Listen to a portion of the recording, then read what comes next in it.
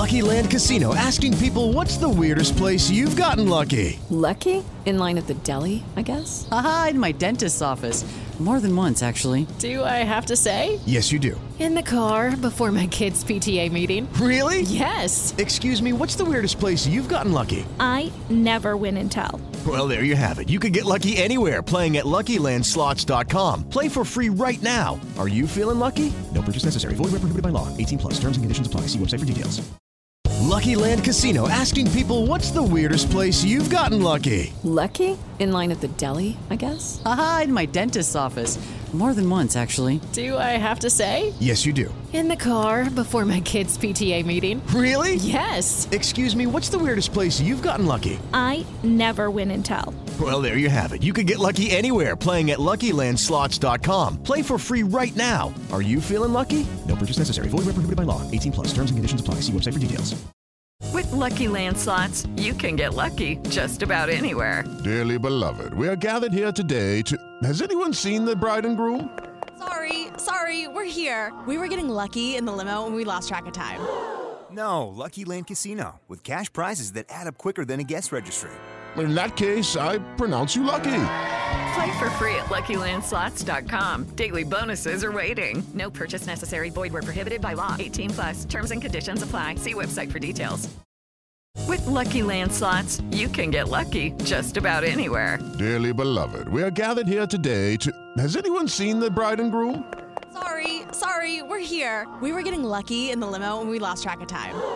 No, Lucky Land Casino, with cash prizes that add up quicker than a guest registry. In that case, I pronounce you lucky. Play for free at LuckyLandSlots.com. Daily bonuses are waiting. No purchase necessary. Void where prohibited by law. 18+. Terms and conditions apply. See website for details.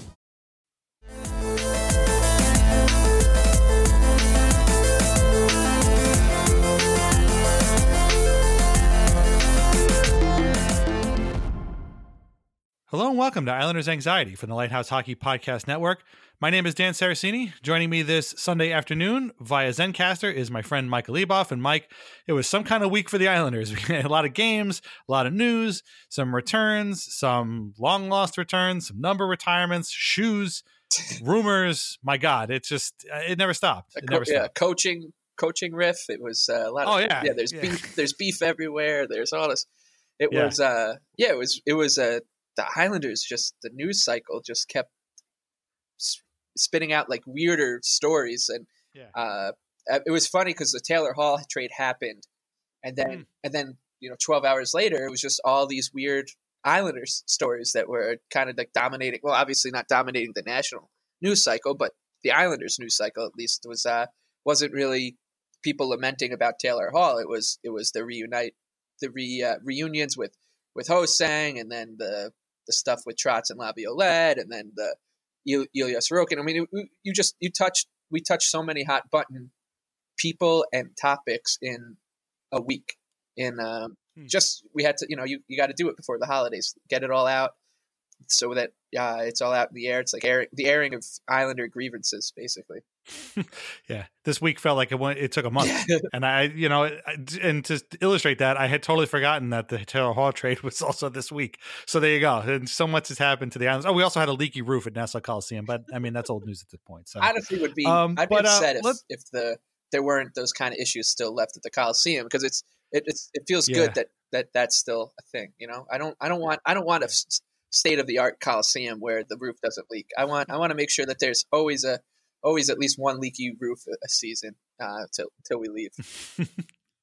I did see a friend of mine say like, "Oh, how many millions of dollars of state money went into this?" And I feel like saying, "Well, not as much as you think. The owners are the ones that spent most of the money, but clearly it wasn't enough." But in any event, maybe we'll get to that. Maybe we won't. But this is going to be like a supersized season-ending episode, so we got a lot to get to. But I want to start talking about the 3 games that the Islanders played this week. Some good, some bad, some really good, some really bad. And it started with an 8-3 loss to the Nashville Predators on Tuesday. And I'm really glad that when we were talking about it last episode, I remember saying that, Nashville had kind of a mediocre season at that point, but there's always the possibility that they could come in and kick the Islanders' asses.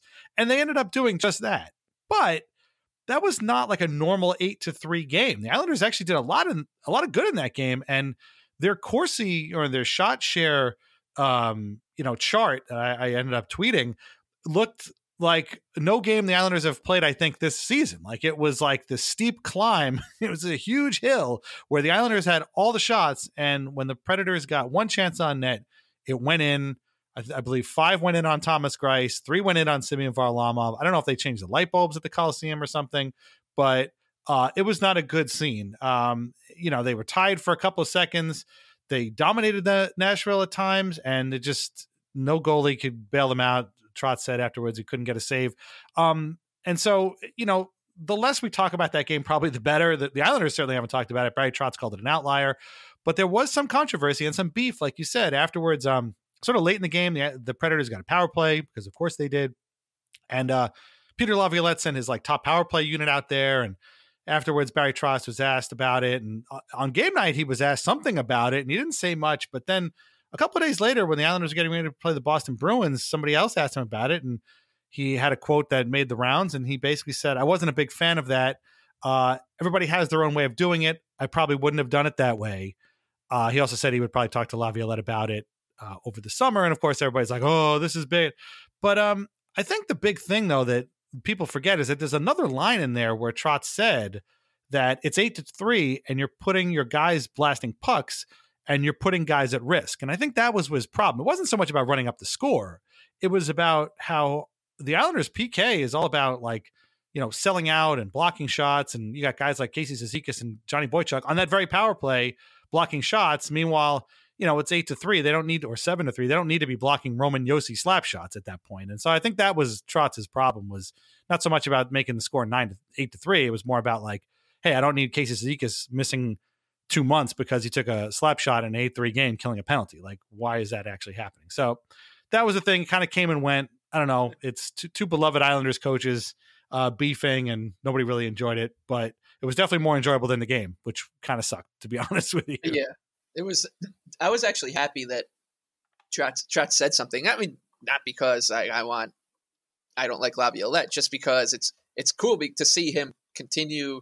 He stands up for his team, and he's not a guy, you don't really see him, in refs' faces. He definitely doesn't mince words about if they deserve to win, he'll say it. If they don't deserve to win, he'll also say it, no matter what the result.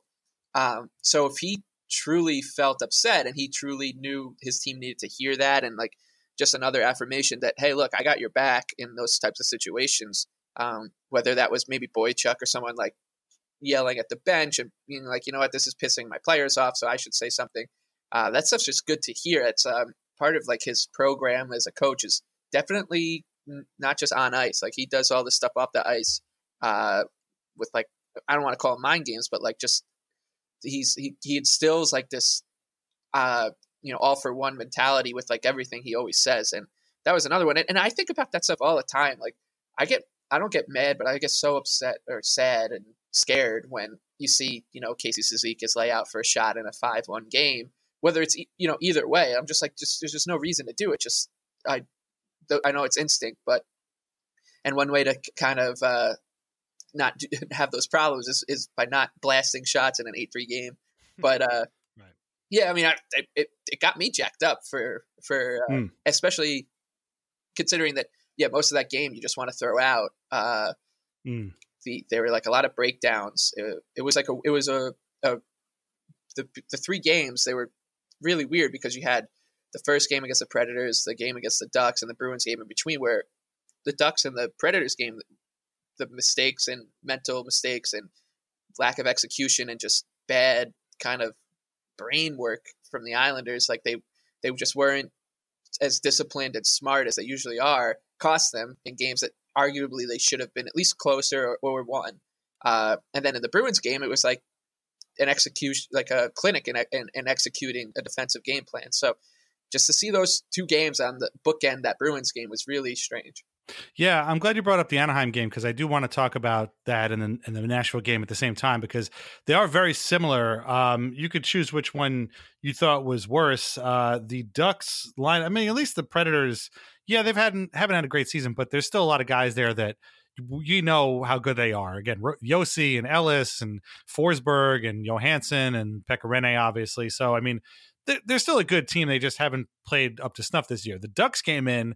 Ryan Getzlaf had the flu. So, I mean, the one Duck that anybody could recognize probably, out of a police lineup, he's missing the game. And then they have a ton of injuries. Troy Terry and all these other guys. John Gibson, of course, still played. But yeah, like you said, there was similar breakdowns in both games. It was really just the net front D.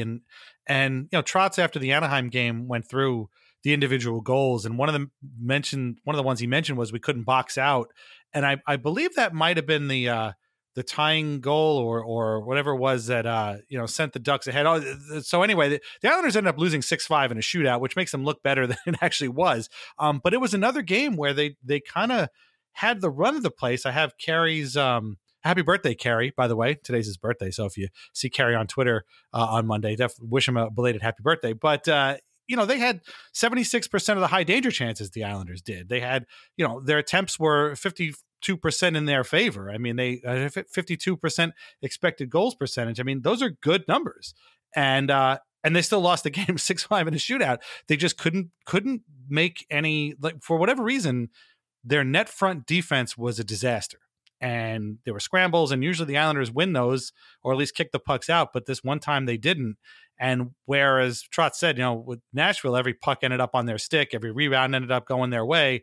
With the Ducks, it just seemed like they were kind of in the Islanders' faces, and they just kept coming away with more goals. And then the real backbreaker, I think, was that Cam Fowler goal, where it was a shorthanded goal, which again is not something the Islanders give up that often. He just skated down, and there was somebody, and the one defenseman was screening Varlamov, and he just shot it, in the top corner. And it's like, oh man, what are we supposed to do? And that was, I think, the worst part of both those games was the feeling of helplessness. I mean, the Islanders are all about control, and we'll talk about control, like you said, when we get to the Bruins game. But in both of those games, they did not have control. It looked like they had control, and when they were in the other team's zone, they sure as hell had control. But once they got into their zone, the control was lost, and boy, it was a weird feeling, and I did not like it one bit.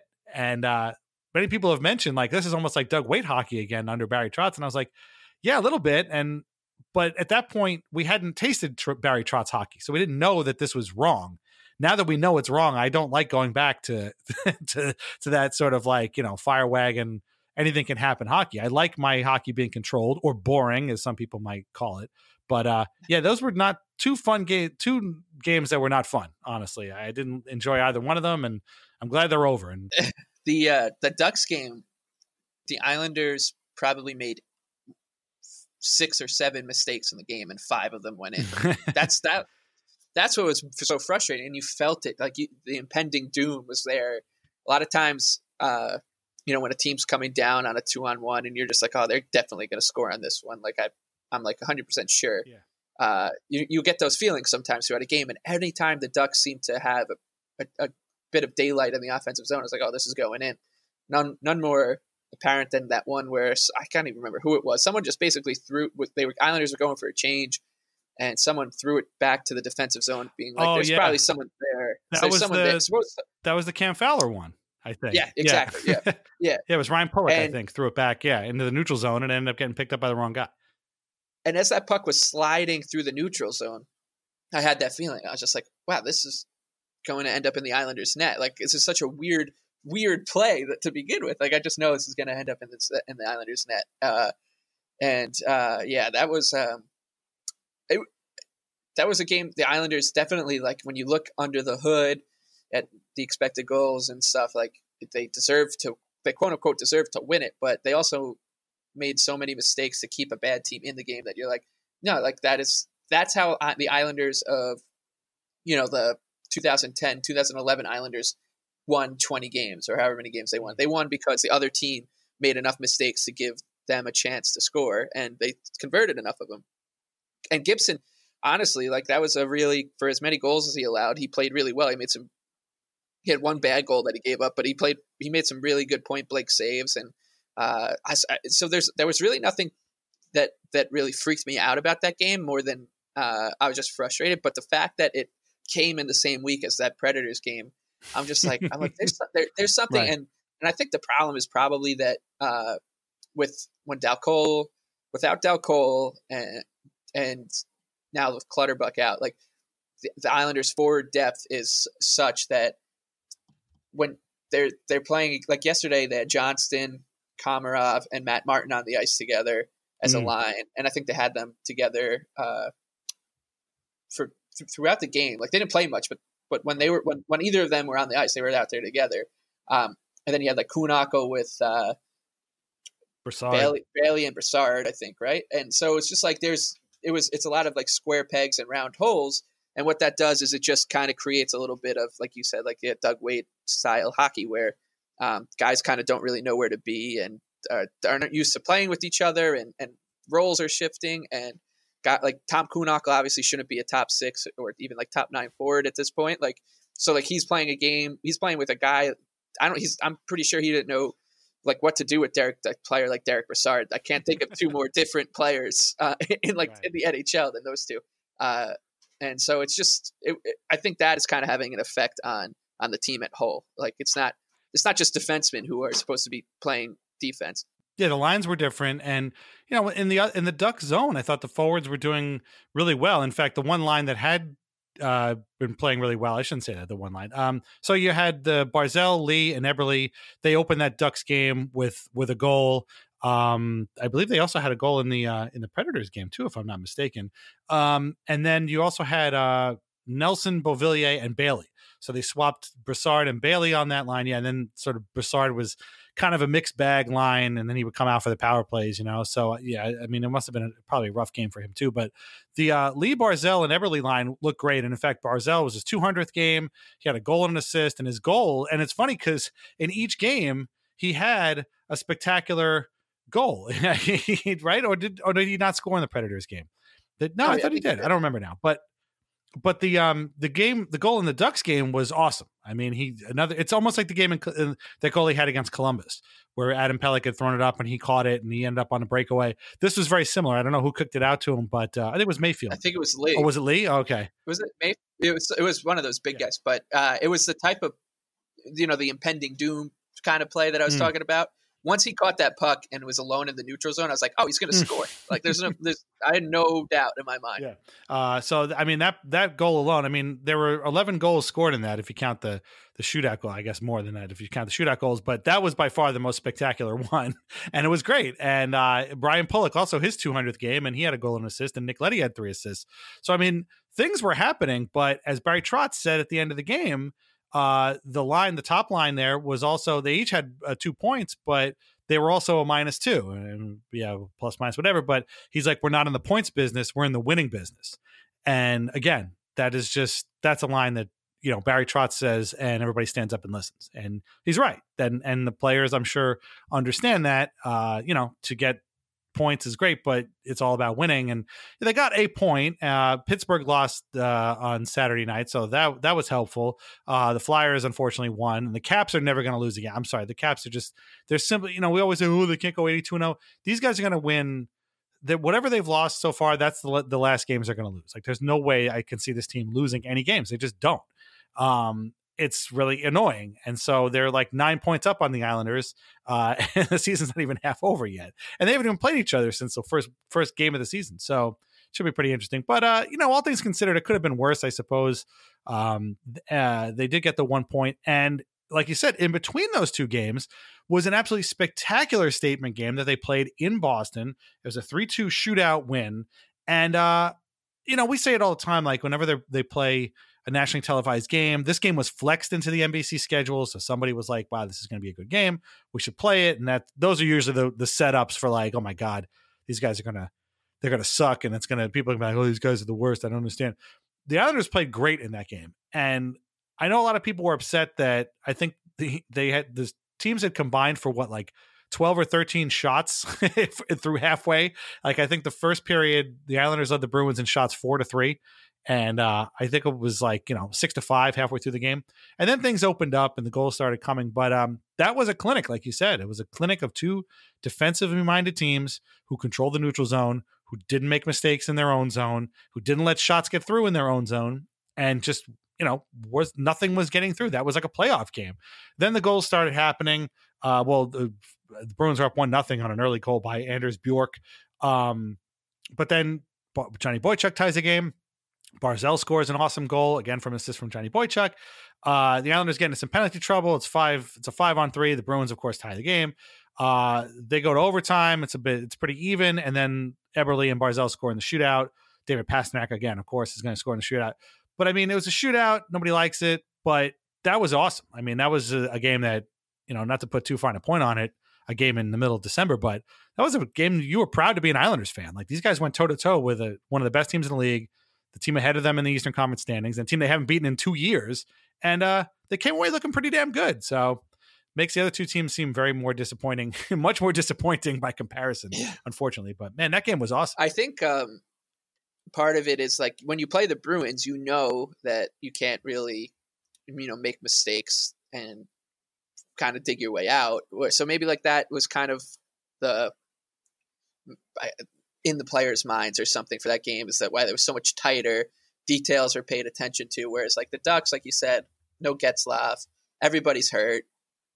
They've not been good. Like, you could probably get away with a mistake or two, which the Islanders didn't, and they didn't do it against the Predators. But that Bruins game is, I think, the most important of the week. And maybe this is, a little biased because I'm an Islander fan, but when you look at it, like that Predators game, probably an outlier, a weird burn the tape, forget it happened game. The Ducks game was much more of a lesson in like, hey, like there's a reason why when you play you play these teams. Like you don't just get to say, oh, the Ducks are worse than us, like we're going to take the 2 points and leave. Like there's a reason. So, and then the Bruins game, more than any of them, like the Islanders, again, the team that the Islanders most, I guess, want to or emulate, their style looks exactly like they went toe to toe and they won the coin flip game because they didn't make the mistakes, and they showed themselves like, look, if we have to play the Bruins in a 7-game series, or if we have to play a team like, I mean, the Penguins are playing a very similar style of hockey now. Like the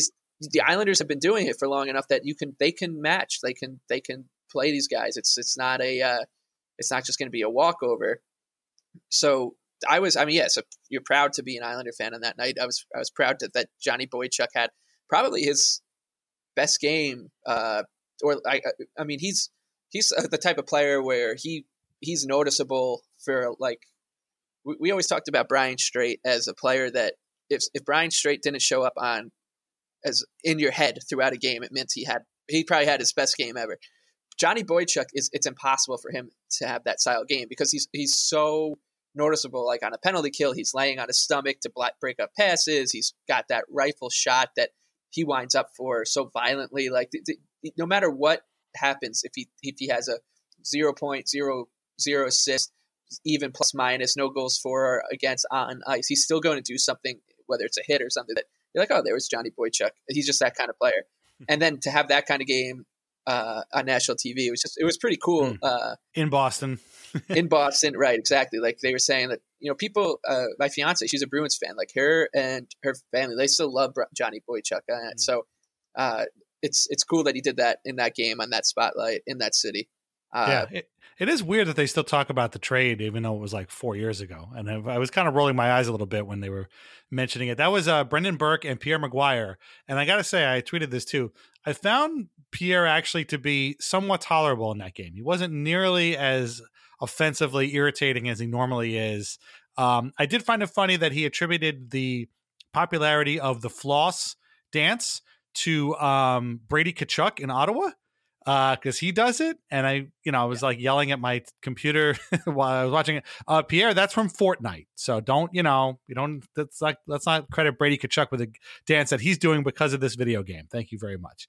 But other than that, I thought it was okay. But yeah, I do find it funny that they keep talking about this, and it felt like a talking point, like to just find something to talk about with the Islanders. Is this trade that happened 4 years ago? But yeah, no, I think you're right. They found the details in that and, matched the Bruins. I will say the one thing though, and it wasn't specific to that game, but it has become, I think, pretty apparent if you've been watching, especially since they went to overtime twice this week. I think the league has caught on to the Islanders' overtime strategy. Like, I think they figured out that the Islanders do this thing where they rag the puck and they hold on to it and they keep you stuck out there. And then they send Matt Barzal over the boards, and then he just runs around like the Tasmanian devil until he scores a goal. Like, they have figured this out because everybody else is doing it now too. They're just holding on to the puck.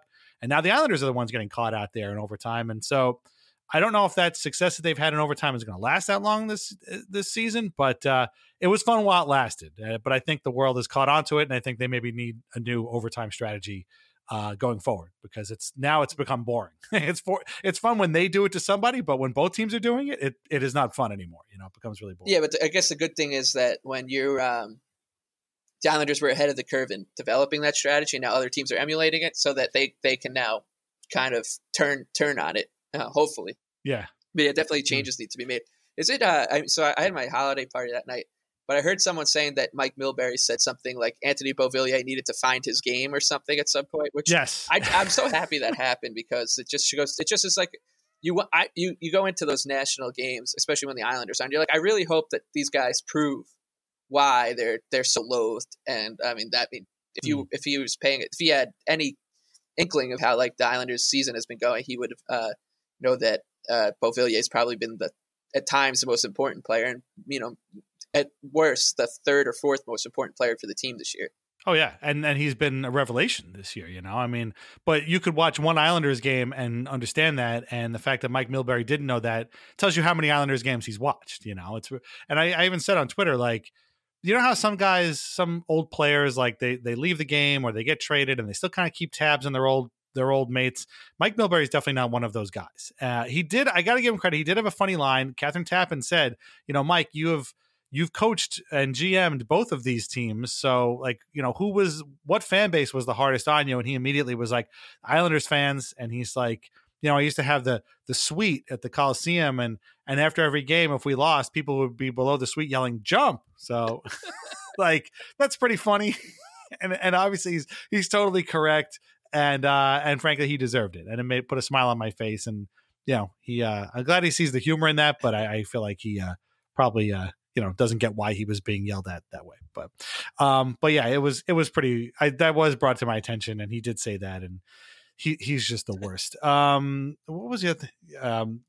There was a funny thing I forgot to mention too in the Anaheim game where the puck ended up in a referee's pocket. That was something I've never seen before either. Where me neither.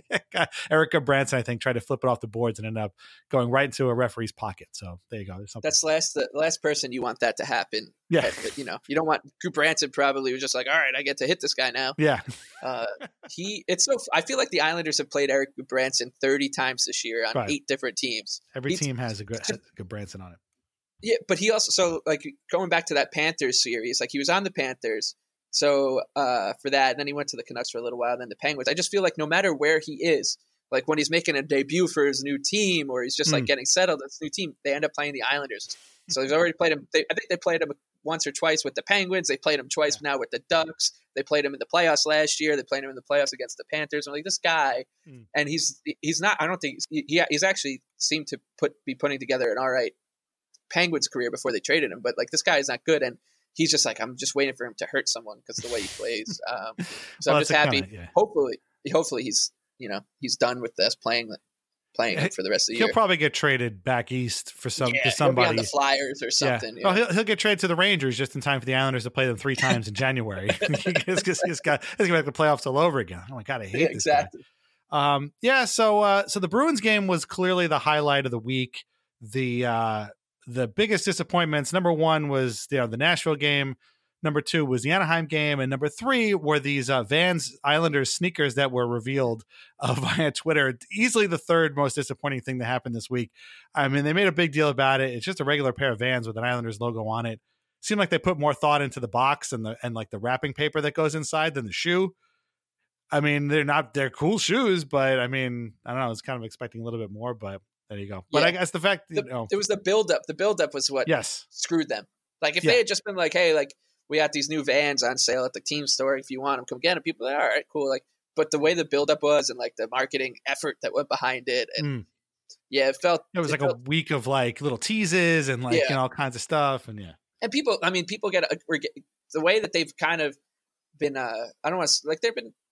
We'll give them credit. Like the Islanders been kind of knocking it out of the park with like their apparel lately, I guess. Like at least for some people, like if you like the fisherman stuff, like I think most people were saying like they're doing a pretty good job. It's not like gaudy or anything. It's like it's teal and orange, so it's going to stick out. But like it's in line with like kind of what they're doing. So they've been doing a good job with that stuff. So I think people were like, oh, like they've been doing decent work with this kind of stuff. If this was 5 years ago, people were like, oh my God, this is going to be terrible. And then it was terrible. So it was like you met expectations, but this time they underwhelmed. And I think they hopefully will learn from it because I feel like they've been better about that, reading the room. The Islanders definitely were one of the worst, not just sports teams, but just I think organizations in general at reading the room for a long time, and they've been better at it now. But yeah, those are strange. I actually think that I would, if I happened to walk into a pair of them, I think I would still wear them though. Yeah. Oh no. Yeah. I mean, the shoes themselves are fine, but yeah, like you said, the build up. We were all expecting a lot more than just a black shoe with an Islanders logo on it. And it's like, oh, okay, that's fine. Whatever. If I saw them in the mall, I'd be like, oh, these are cool. And, depending on how much they were, probably buy a pair. But yeah, that was, they kind of, like you said, that was kind of a miscalculation on the social media team's part, I think. But yeah, they're kind of cool shoes. So if you go out and buy them, enjoy. Okay, we're going to take a break. And this was just the game analysis portion of the show. When we come back, we're going to have a lot more off-ice topics to discuss, including number retirements, surprise returns, injuries, Dr. Lou Lamoriello giving his diagnosis on stuff, and a lot more. So come back with us in a couple seconds. With the Lucky Land Slots, you can get lucky just about anywhere. This is your captain speaking. We've got clear runway and the weather's fine, but we're just going to circle up here a while and get lucky. No, nothing like that. It's just these cash prizes add up quick. So I suggest you sit back, keep your tray table upright, and start getting lucky. Play for free at LuckyLandSlots.com. Are you feeling lucky? No purchase necessary. Void where prohibited by law. 18+ terms and conditions apply. See website for details. With the Lucky Land Slots, you can get lucky just about anywhere. This is your captain speaking. We've got clear runway and the weather's fine, but we're just going to circle up here a while and get lucky. No, nothing like that. It's just these cash prizes add up quick. So I suggest you sit back, keep your tray table upright, and start getting lucky. Play for free at LuckyLandSlots.com. Are you feeling lucky? No purchase necessary. Void where prohibited by law. 18+ terms and conditions apply. See website for details. Our sponsor, as always, is VintageIceHockey.com. T-shirts, hoodies, and mugs featuring over 100 classic hockey logos, including the Long Island Ducks, New York Golden Blades, New York Rovers, New England Whalers, Las Vegas Thunder, all kinds of great stuff, Fort Worth Texans. They also carry our Lighthouse Hockey Al Arbor T-shirts. You can get them there. And we also have a discount code. If you put in the code Lighthouse15 at checkout, you save 15% off your order. If you order a Lighthouse Hockey t-shirt or you use the code, our portion of the sale goes directly to the Center for Dementia Research in the name of Coach Al Arbor. So you can get a cool shirt, you can save some money, and you can make a donation. Doesn't get any better than that. VintageIceHockey.com. Probably a little too late to order for Christmas, but maybe you'll have some cash after the holidays, and you can pick up yourself a coal shirt. And again, like I said, donate to the Center for Dementia Research. VintageIceHockey.com.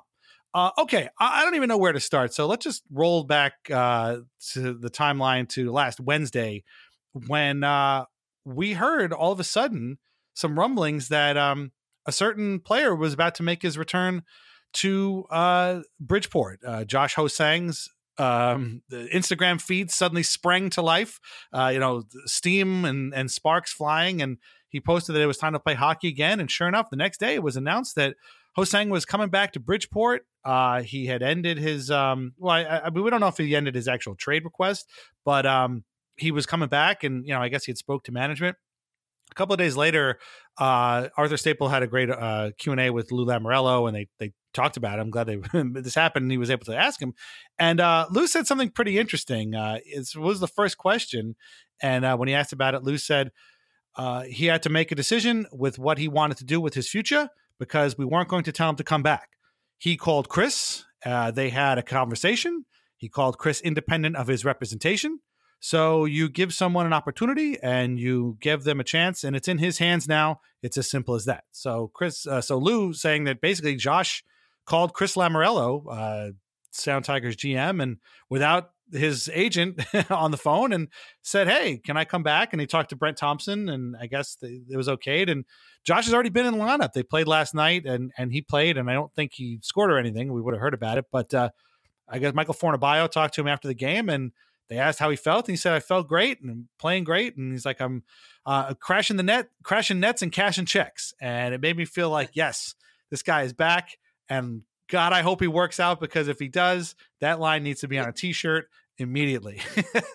But it's one game, so we'll see where it goes. But I mean, the fact that he came back is like mind-boggling. Like, holy shit, seriously? It really is.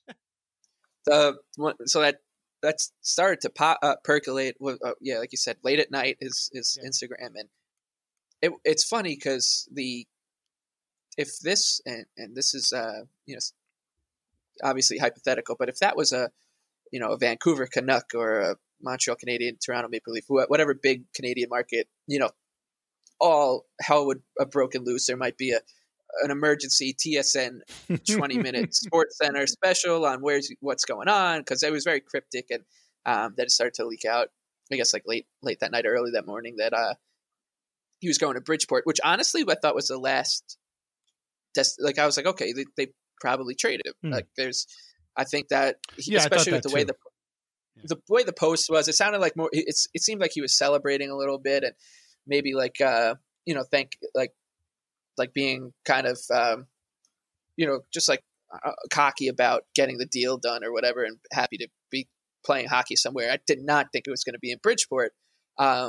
But I also love that Lou, when it started, the details came out, that he did make sure that to note that Josh worked around his agent, because that Lou Lamoriello probably hates agents more than anybody in the world, because Lou fancies himself the best chicken player in the world, and he proved it in this one. And we said so many times, and so people around the Islanders, that it was so unfortunate that Ho-Sang took being put on waivers the way he did, because Jordan Eberle went down right away. Kuhnhackl and Martin, like, the Islanders were dealing with a lot of injuries up front for a long time, and he would be perfect. Like Oliver Wahlstrom, Cole Bardreau came up. Nobody knew who Cole Bardreau was, and he was playing for the Islanders before Ho-Sang was this season. Like, but the timing for this one is pretty good too, I guess. Like, it's unfortunate that Clutterbuck went down and Dal Cole, but the Islanders are a team crying out for depth up front, and he kind of happened to walk into a situation where if he puts together a couple good weeks in Bridgeport, I wouldn't be surprised if he's on the Islanders on the other side of January 1st, if he really shows that he's in good shape and is up to speed, because the Islanders really need help up front. They really need top six help. Like, they don't need the Cole Bardreaus. They don't need someone they can just kind of plug and play on a fourth line. They need someone with a little bit of skill to kind of balance out the forward group. So look, I mean, the Islander fans are weird in this way, where like we will never turn our back on somebody who's still here. Like, just being here is shows that like you put up with, or you get what's going on a little bit with this franchise and organization, and how hard it's been to get people to come and stick and re-sign here, do all that kind of stuff. So it goes all the way back to Nabokov, Wisniewski, now Ho-Sang a little bit. Like, he's here.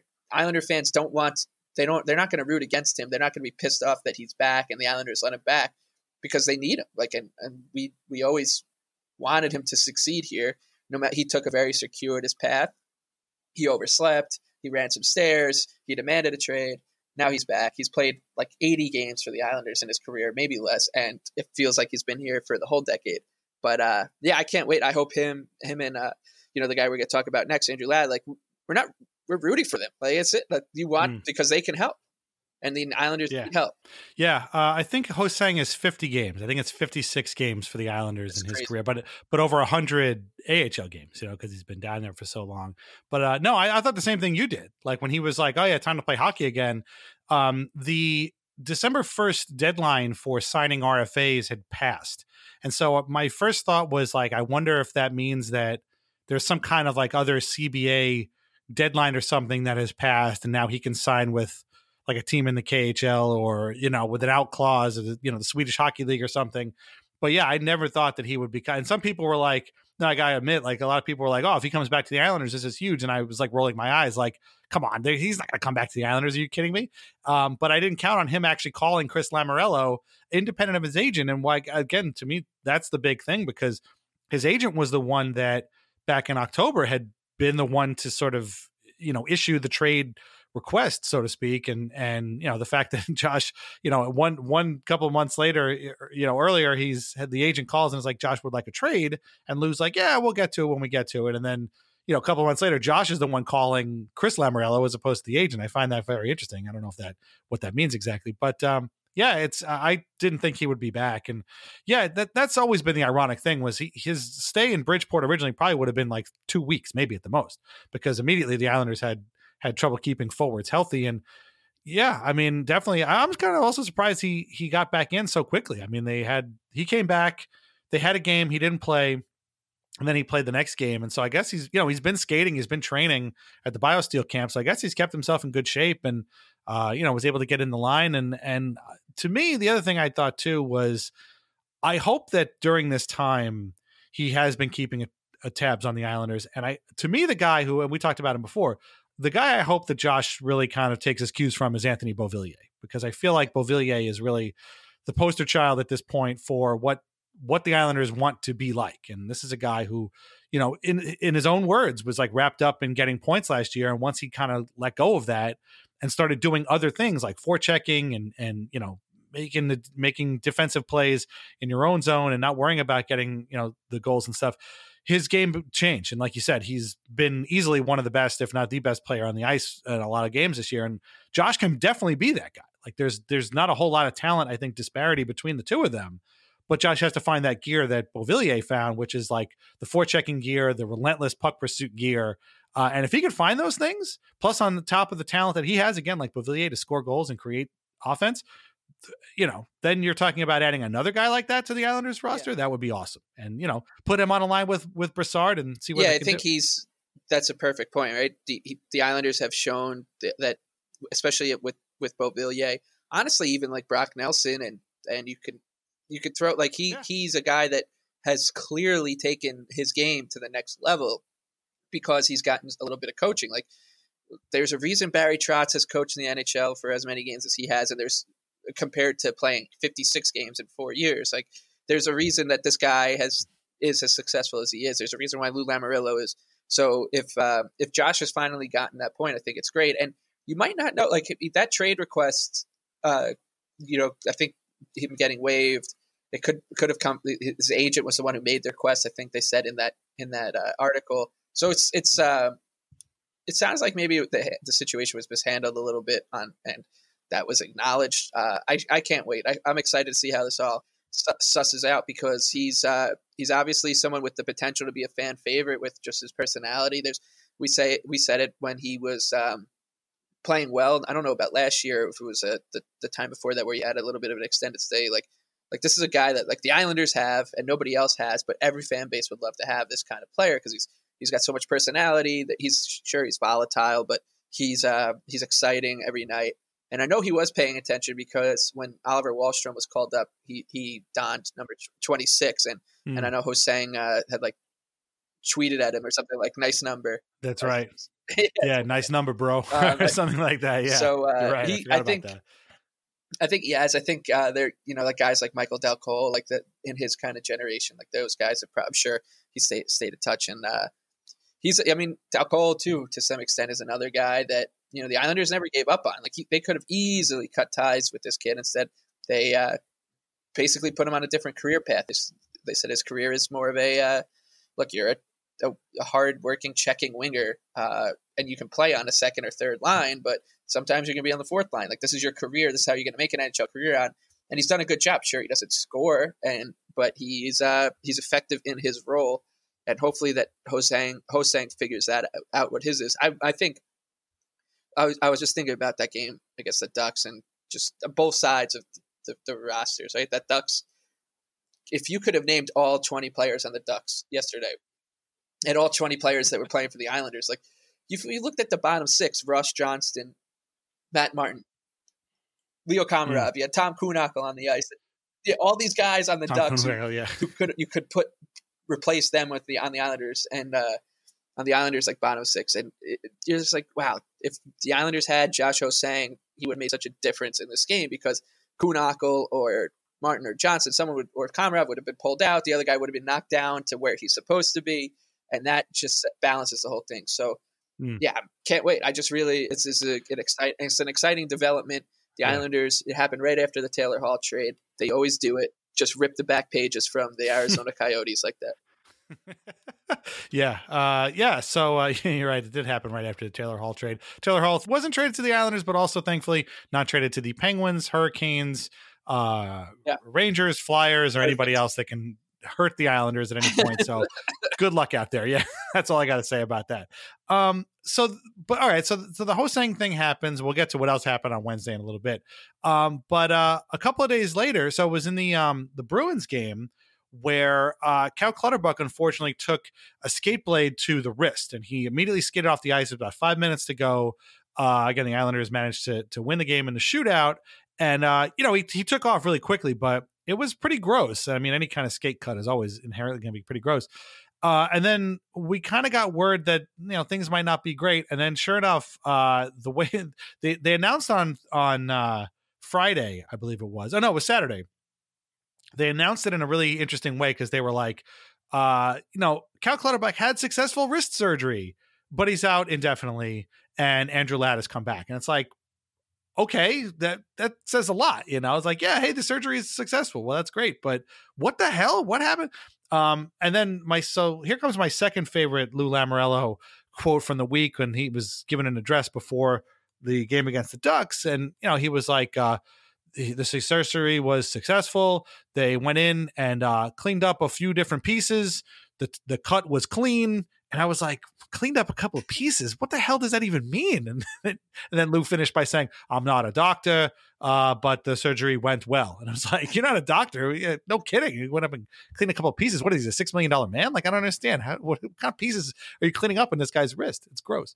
But in any event, Cal Clutterbuck is now out for a while, which is a problem for the Islanders. He leads the team in penalty kill time. He's obviously a hugely important piece of a hugely important line.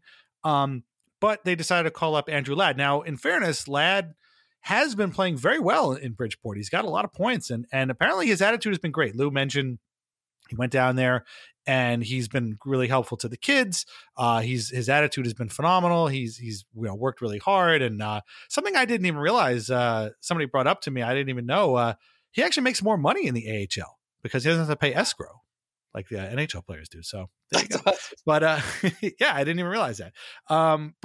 So that's probably why he's in such a good mood. But anyway, he's back now. And, I do think it's funny. Like, like you said, we're rooting for these guys. Like, the Islanders need these kinds of guys. And if they can get a healthy, functioning, productive Andrew Ladd back on the wing at a regular spot, that also can, he's not is he exciting as Josh Ho-Sang? No, he is not. But that's still somebody that can seriously help them. And, I don't know where this is going to go. Like, I could totally see him playing really well and sticking for the entire season, or I can see him, playing sort of okay and getting waived again. Cause let's face it, he ain't getting picked up anytime soon. But this is, again, just like the Ho-Sang thing, this was not something we expected to see. We all assumed that we were never going to see Ladd in an Islanders uniform again, but now all of a sudden they kind of need this guy. And it's a good thing he looks pretty good so far. I mean, he hasn't played yet, but we'll see. Maybe Monday against Columbus will be his first game, but we'll have to find out. It's as much a like for like as you can get with a player like Cal Clutterbuck. I feel like with the way Ladd is kind of in this part of his career, he's not a goal scoring winger.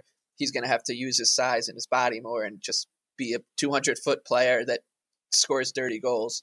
And he's obviously proved over the course of his career to be a good, detail follower, does the right thing at the right time kind of guy. So there is like a little bit of a silver lining in it being Ladd for Clutterbuck, because I think he'll be able to hopefully be able to kind of fill that similar role. And I also think sneakily it could free Casey Cizikas to climb up the lineup a little bit, because him and Clutterbuck have obviously been so effective together with Martin or whoever they put on that wing, like the best fourth line in the universe. Like this is this now means Clutterbuck's not there, and I'm not saying he ever has weighed down Cizikas, but I think now you can see maybe Casey Cizikas play with someone like Josh Bailey, or Casey's play with someone like Bailey, Brassard, Cizikas, like that kind of line, where Casey can be the anchor and the guy who's responsible, and he's shown an ability to score.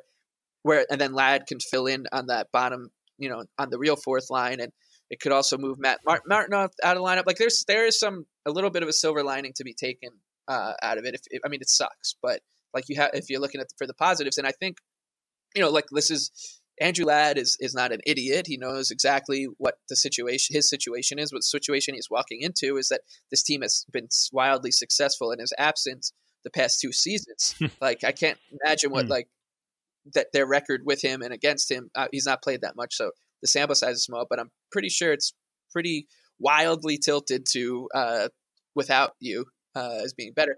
And he knows that this is his last chance. Like this is it. So I think you'll get the best version that we have seen out of this. Is pie in the sky, I guess, but I'm hoping that we get the best version from him and Ho-Sang, because I think the thing also, this is Ho-Sang's probably his last chance, because every team in the league had a chance to pick him up off waivers and they didn't. So his reputation has kind of preceded him. He's now on his third chance. Ladd is obviously on his second or third chance with this team on this type of contract. So those two, if nothing, should be motivated. There's skill in both of them. So this could do wonders, because I think if you ask up and down, Islander country, whether they'd run Leo Komarov or Tom Kuhnhackl, or even Ross Johnston, Matt Martin, or Andrew Ladd, like if you had to pick 2 out of those 5 guys to be the fourth line wingers, I think they would always say Ladd and a combination of whoever else. I think the opinions would vary, but I would say that Ladd would probably pop up in most of them, because he is the guy with, even at this point of his career, probably the highest ceiling, and he's had success in his career. Yeah, and I think everybody kind of understands that injuries have really hurt this guy a lot. Like, I think that's the other thing too, is that, has he earned the money that the Islanders signed him to? No, and he never will. Like, that's just, I feel like Arthur Staples said that a lot. Like, you just have to forget about the contract with him, because it's money that you've already spent, and it's a sunk cost, and that's the end of the story. But if you can still get a productive player out of it, well, then, good for you. Like, that's what you need. And yeah, I mean, he's got the most experience. He's the only guy on the team. Well, I guess Leddy too, and Boychuk have won cups. So, and Trotz, obviously. So there is value there. And, if he can be healthy, and, that's kind of why I think he probably welcomed a trip to the AHL, because it was allowed him to get healthy. I mean, I would venture a guess that he's probably never been fully healthy in the entire time he's played for the Islanders. Like, he was hurt like right away. Right. And then he had to rehab, and it's just, it's been like bad. Delco. Like, you just can't, you need to throw that context out the window. Yeah. Like, it's done. Like, that's a done deal. Michael Delco is never going to live up to the 5th overall pick. It's a done deal. Andrew Ladd is never going to, unless he wins the Conn Smythe this year, he's never going to live up to that contract. It just is what it is. You just need to be able to separate those two things. We should also say that Delco is also hurt. He was skating today, though, so he might end up coming back too. So we'll see what happens. See who's in the lineup at Columbus, or against Columbus, I should say, on Monday. Last guy we need to talk about isn't here, may still come here, although reports were definitely kind of weird. Elliot Friedman's 31 Thoughts is the Bible, weekly Bible. It comes out. Everybody reads it. Everybody lives it. As soon as it posts to Twitter, everybody's all over it. He had a blurb in there about how a couple of contacts, like Russian contacts, had told him that they feel that Ilya Sorokin, who's playing for CSKA in the KHL, and the Islanders are kind of banking on to come over here at some point, may want to force a trade to a situation that has an easier path to the NHL. Now, the reason I say it that way, that Friedman's contacts told him that they feel this way, is because I read that and immediately realized, or thought to myself, that this is total bullshit. These two people, whoever it is, these contacts told him that they feel this way. Well, that doesn't mean jack shit. I mean, it doesn't mean that Friedman's saying that. It doesn't mean that the player is saying that. It just means that these two people feel that way. So a couple of days later, Igor Orenko, who is a KHL writer, who's pretty popular on Twitter, he had a tweet here from where he asked Sorokin, and he said, Sorokin on trade demand from the Isles, quote, learned I demand something when I read about it today, which is basically Sorokin's way of saying, I have absolutely no idea what you're talking about. So, it was a controversy for a minute. People thought it was a big deal. I don't think it's a big deal. To me, A, this is like fourth-hand information, and B, there is no easier place for him to get to the NHL. The Islanders have a guy on a contract and a guy who's a UFA. The guy in the contract was like literally brought in because he knows this guy, and they're basically greasing the skids and have been for 2 years for this guy. And so there are no other more open spots for this guy to play. If he wants to play in the NHL, the Islanders are the place for him to play. And I know it might be a money thing. Maybe his agent's trying to get around the rookie salary cap, but he's going to be a rookie. Like, I'm sorry, that's just how it is. So they'll figure something out. He'll get money no matter what. And it might take a little bit more drama, but I still feel like he is going to come here. And hopefully I'm not completely wrong by this time next season, because if I'm wrong, the Islanders are in a lot of trouble. Let's put that. Yeah, it's when I read that and then saw that Igor Arenko is basically Elliot Friedman of Russia. Like, he's like very well connected, and he's a great follow on Twitter because there's always at least one or two guys like the Gusev stuff, and that he will be the guy to kind of just be first to know. And it's just super strange. And it's another situation where because I was watching NHL Network and Justin Bourne was on for Hockey Lunch or whatever they call it now. Like, I can't remember what it's what are the Leafs? What does this mean for the Leafs hour? And it was a parody of itself. Brian Burke, actually before this came up, like, he was telling this funny story about Joe Micheletti of all people. But then they started talking about the fact that Michael Hutchinson was going to have to play goalie for the Leafs against whoever because they were on a back-to-back. I think it was the Red Wings, and how terrible, woe is the Leafs because they have a bad backup goalie. And Justin Bourne was like, well, I did read in sport. This is a Sportsnet show. So, Sportsnet, Elliot Freeman said that Ilya Sorokin, who's a dynamite goalie in the KHL, who's been an Islanders prospect forever, is demanding a trade. So maybe the Leafs can find a way to get him on board, which I don't think is legal, first of all, because I think if you'd have to pass through waivers, and he's in the middle of a KHL season, he's not going to leave, all this stuff. But it was just unbelievable because it's just another situation for someone also who should know better, because Justin Bourne obviously is connected to the Islanders. Nobody pays attention to the details of the Islanders like Islander fans, because we have to. Like, once again, going back to the Ho-Sang stuff, going back to Andrew Ladd, going all the way back to these situations like the Tavares stuff and Nabokov and Visnovsky. I was going to say John Tavares. Yeah, Visnovsky. Like when people tell you, like, oh, well, doesn't Josh Ho-Sang hate the Islanders? Don't Islander fans hate him? You don't have time to explain to people on Twitter, like, oh no, I can take you back to the day he was drafted and Garceau said this thing and it seemed like a really good symbiotic relationship. Then he kind of fell off the wayside. Then he didn't. Like, we just don't have time to do it. Yeah. You're not going to have time to do it with Sorokin either. So it just seems to be one of those situations where you just got to evaluate like where this is coming from. And obviously Friedman is someone who should be trusted, but then once it was quashed, like, all right, more often than not, or more likely than not, if Ilya Sorokin comes over to the NHL next year, he'll be playing for the Islanders. And this shouldn't distract. And especially it's December 22nd. Like, this guy isn't coming over till the summer. First of all, like, this is the middle of the season. There's a lot of other stuff to be concerned about. So I really hope that before this becomes, column inch fodder for other people on insider trading or whatever, that it just gets nipped in the bud. And we thank our good friend Igor for. It's great that a guy in Russia is like more up to speed on the Islanders' doings than people who are paid to have that as part of their job.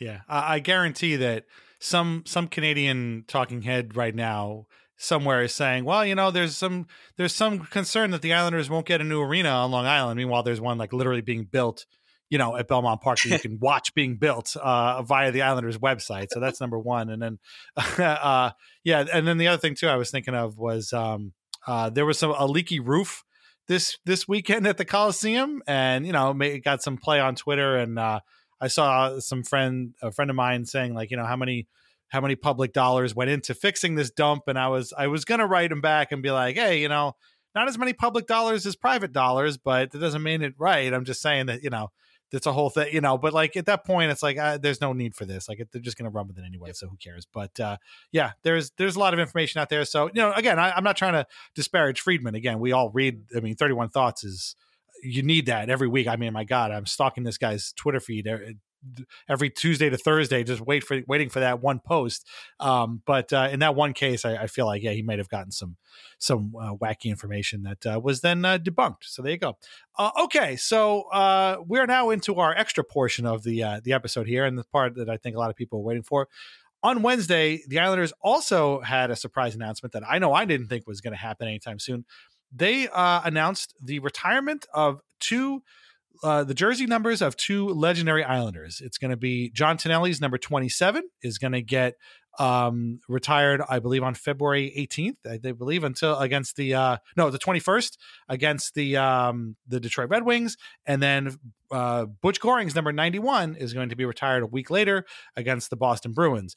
I swear to God, I thought this was like an Onion post or like a parody or something, because I never thought I would see this day. And it's pretty remarkable. And I want to say right up front, both of these guys deserve to have their numbers retired. Like, there's been a lot of debate, what did Butch do enough as an Islander? Should he have it? What about Tonelli? To me, Butch is a legacy. I mean, this guy, what he did for the dynasty team, what he did as a coach, what he did as a broadcaster, the minor league coach for all those years. This guy, I remember when he got the job as Islanders coach, he said he bled blue and orange, and I believe him, and he still does. And he's a guy, again, unlike Mike Milbury, who kept tabs on the Islanders even when he wasn't part of the Islanders organization. So you could tell that from Butch. And he just, he's a bit of a homer, and he mispronounces names literally every single game he does. But I mean, he's just Butch. Like, again, he's just a legend, and his numbers should be up there. We'll get to that number in a second. And then Tonelli, if you're like me and you kind of missed his playing career for the most part, you just know that people have been clamoring for players like him for decades. Like, how many times have you been to the Coliseum and heard, you know who they miss? They miss a guy like John Tonelli. They need this guy who's always out there. He's got a motor. How many times has Casey Cizikas been compared to John Tonelli? How many times has Kyle Clutterbuck been compared to John Tonelli? A lot, I'm sure. And John Ledecky basically said people have been clamoring for this ever since we took over the team. And so now it's great to finally give John that honor. And so he's earned it. And Anders Lee is still going to be wearing number 27 because they talked it over. It's our number, which is as Tonelli called it. And it's pretty cool. And I'm excited. I don't think I'm going to actually get to either of those games, but I'm pretty excited about it. I'm hoping I get to them. I think so you nailed it with the Tonelli stuff and the accent. He of any Islander player, he sounds like he was born and raised on Long Island, and not just like because of his name or whatever. Although that is a very Long Island name, it's like you said, the way that people talk about him. I'm born in 1990, so I didn't get to watch a second of him. But the same way, like I didn't know who this guy was. All I knew is that he was I remember when Michael Pekka came over. And he was obviously 20. Yeah, another one. He was number 27. So they were like, he's the type of guy that should be wearing John Tonelli's number. He's just such a good leader. He does the little things.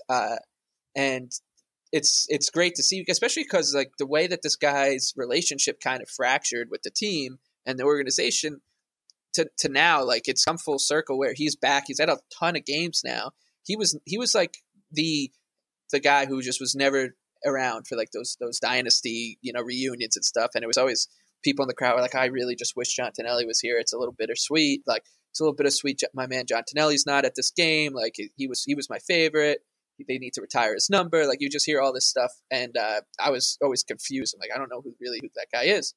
And now to see him, he's been back at the alumni nights and stuff. So I think it's a really cool gesture from the ownership. And like we were saying before, like this team never really knew how to read a room. They read the Coliseum pretty well here. Like this is a really good step in another good step in the right direction of just building like a really good rapport with your fan base. Like who cares if people outside the Islanders are like, well, John Tonelli, like who the hell is that guy? Butch Goring shouldn't have his number retired. Look at his career numbers. Like that's not whose number you retire. Like they both mean a ton to the organization and to like Islander fans and Islander country, like at large, like the zeitgeist of the Islanders. They are big parts of it. Butch still is a huge part. You hear his voice every night. Like this is it's just a really good move by the ownership, and it makes me excited about these kind of things to come. Weirdly, when I saw that, my friend texted me. He's like, "Oh my God, this is unbelievable!" I was cracking up at the irony, which we'll get to. But the first thing I thought about was first person I thought about was Josh Bailey. I was just like, Josh, this means that like at some point, like Josh Bailey's number will probably be retired, and guys that I have kind of been around and watched, and are the John Tonellis and Butch Gorings. Like this is a really good thing to like think about and be like this. That those rafters, like it.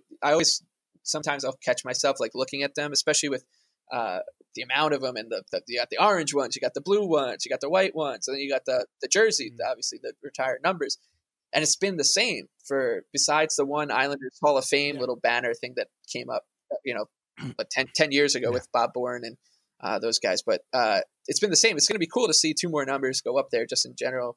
I'm excited. It's been the same since they retired Trottier's number about 20 years ago. But to be honest, like I remember going to games before they retired Trottier's number, and it still felt like his number was already up there because nobody wore it. And when you look at the names, Bossy, Potvin, Gillies, Nystrom, Smith, you always saw Trottier in the middle. So it was like retired, but not officially retired, But yeah, these guys will be the new ones. Those Raptors are getting pretty crowded. Bailey is a good example. And he's probably going to be the team's all-time leader in games played by the end of it. I mean, barring any kind of like terrible injuries or something like that, he's going to be around for a long, long time. Lee is, a possibility too. I mean, we could have a Bill Dickey, Yogi Berra, or, Andy Bathgate, Adam Graves scenario where you have two numbers retired for this, two guys with the same number retired. We could see that happening. Obviously, Anders has a lot more games to be played, but I like we said, I mean, it's a great day, and I wanted to, I hope that it didn't, Brendan at some point was like, make this day is about Butch and John. Don't make it about anybody else. And what he was referring to is the fact that Butch's number 91 was worn by another guy. There's only two guys that have worn 91 for the Islanders, and one of them is Butch Goring and the other one isn't. And, the fact that they decided to do this after John Tavares left is, probably something. I mean, let's just say for the sake of argument that Tavares had stayed, he definitely would have gotten his number retired, and they might have been a dual number retirement thing too. I mean, at this point, Tavares' number is not going to be retired. It will be Butch Goring's number. Yeah, I mean, this is Islanders pride again on display. And the Tonelli thing, it's hard to explain to people what he meant to this team, but he really was. Him and Nystrom, perhaps more than anybody. And Nystrom's another one too. Like, well, his career numbers weren't that great, but when you take May 24th, 1980 is kind of a big deal in Islanders history. And the fact that he was on the inaugural team, like he was on the expansion Islanders, and he was still on the team long enough to score the Stanley Cup winning goal and then play on three more Cup champions. Like, that's insane. How does that happen? And I mean, if that guy doesn't deserve to have his number retired, who does? Like that, obviously he does. I never questioned it. To see people question it, I'm just like, how is that even a question? How is Bob Nystrom not going to have his number retired by the Islanders? Are you kidding me? So it's the kind of thing that people argue about. It's like Hall of Fame discussions. People argue about them, but it's a great thing for the Islanders to be doing. And I hope that the ceremonies are fun. It is great to see Tonelli back. Yeah, he had a lot of hard feelings after he was traded to Calgary by Bill Torrey. And you'd think that after Torrey left the job, he would have gotten over it, but I guess not. And then obviously, Butch was freaking fired as the coach. I mean, I would have some hard feelings too, but Butch never has. I don't think Butch has had hard feelings about anybody except maybe a referee, but it's tough. One thing before we get into the next topic, this led me to hockeyreference.com. I'm literally on every single day. And I was there. If you click on a team, you click on the franchise page, you can go to all the numbers that have, people have worn for that franchise. And a couple of things stuck out to me. One, Billy Smith is the only Islander to ever wear 31. So that's pretty interesting. No Islander has ever worn 85, which is also kind of interesting. Josh was saying, obviously, the only 66. Nobody's ever worn 97 or 98, which is also, or 90 for that matter, or 90. Yeah, 92. So we had Vladimir Malikov. But the most players have worn, the number worn by the most players on the Islanders, 17. That's number 17 has been worn by the most Islanders. 25 Islanders have worn 17. And, I think Matt Martin is probably the guy who we all are going to remember the most. So I think just about those numbers, like in the 91 thing, is like, I like you said, Islander pride. Like the Islanders are rewarding like a guy who is exemplifying it, rather than a guy who kind of didn't at all. So I think that's like, yeah, sure. Brendan could say it's all about Butch and Tonelli on those nights and make it all about them, but it's not. It's like it still is in a good way. It's like, yeah, like we actually like you are the guy. Like we remember you much more fondly than the other one. So it still is kind of like it, but if you, I'm pretty excited. One of the great ripple effects of this announcement and this ceremony is going to be that when that happens in February, right? There will be a microphone put in front of the old number 91's face, the guy who's not having his number retired, and saying, "Hey, like, do you know what the Islanders are doing tonight? Like, they're retiring Butch Goring," and he's going to have to say, "Oh, like I know Butchie well. Like, he's a great guy. So it's like an honor that he's, I wore his number or whatever." And it's just going to bug the hell out of him. So that's great. So yeah. Oh, for sure. Yeah, that is great. I do love that. I hope he feels bad. And then the last thing too, I do find it cool that, 22 has always been Mike Bossy, but 3 guys wore it before him that have nobody remembers at all. And actually another person wore 5 before Dennis Potvin, which is also kind of like, 4 players wore number 5 before Dennis Potvin, 4 players wore number 5 in 1973 alone, including Bob Nystrom. Boy, that's weird. And then that number belongs to Dennis Potvin now. But anyway, so congratulations, John Tonelli and Butch Goring, for making Islanders history. Can't wait to check out those games. It should be a lot of fun. And that leads us to our final segment. This is just going to be kind of fun. Arthur Staple had a great article about sort of the best players of the decade for the Islanders. A lot of people have done these best games. If you've listened to PT Isles already, Joe was talking about some best games. The Isles Buzz guys did their most memorable events and moments of the decade. So we decided to kind of do an all kind of goofball team. And last week when we were talking about it, we're like, well, what should we call it? And it was Mike's idea to call this the All Not in the Rafters team. And that became incredibly funny after the announcement that they're going to add 2 more guys to the rafters. So that's even funnier now. But, these are just guys that played for the Islanders over the last 10 years and that we just kind of liked or maybe will always remember, I think is probably the best way to put it. Yeah, they made it. I think we haven't shared with each other what they are. I think the way I approach it was like someone who made an impact on me, that if I brought him up to, if you threw me into Calgary and I had to, and someone was like, "Oh, tell me about, so-and-so." And I said, "Oh, like that guy was great." They'd be like, "I didn't know he played for the Islanders." But, someone like the Sean Bateses and Wade Dublowitzes of the world, like guys who cult hero kind of status, whether, or just like someone who might someone who he didn't make my list. I don't know if he made yours, but like Zenon Konopka was someone who crossed my mind because like he played 1 year for the Islanders, maybe a little more, and was part of several big brawl moments, and also changed the goal song, and then had the rabbit with P.A. Parento. Like there's just like guys like that, but they cross my mind. Right. So they're just make an impact. I think is probably the best way to go.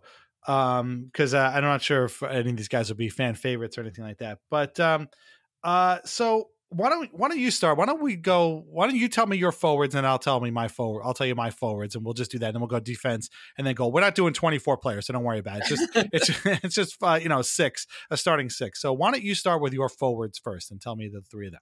There's probably going to be a lot of crossover here too. So, yeah, there might be. But we have no idea who each other has picked. Well, so I'm going with 3 guys, 2 of whom were joined at the hip.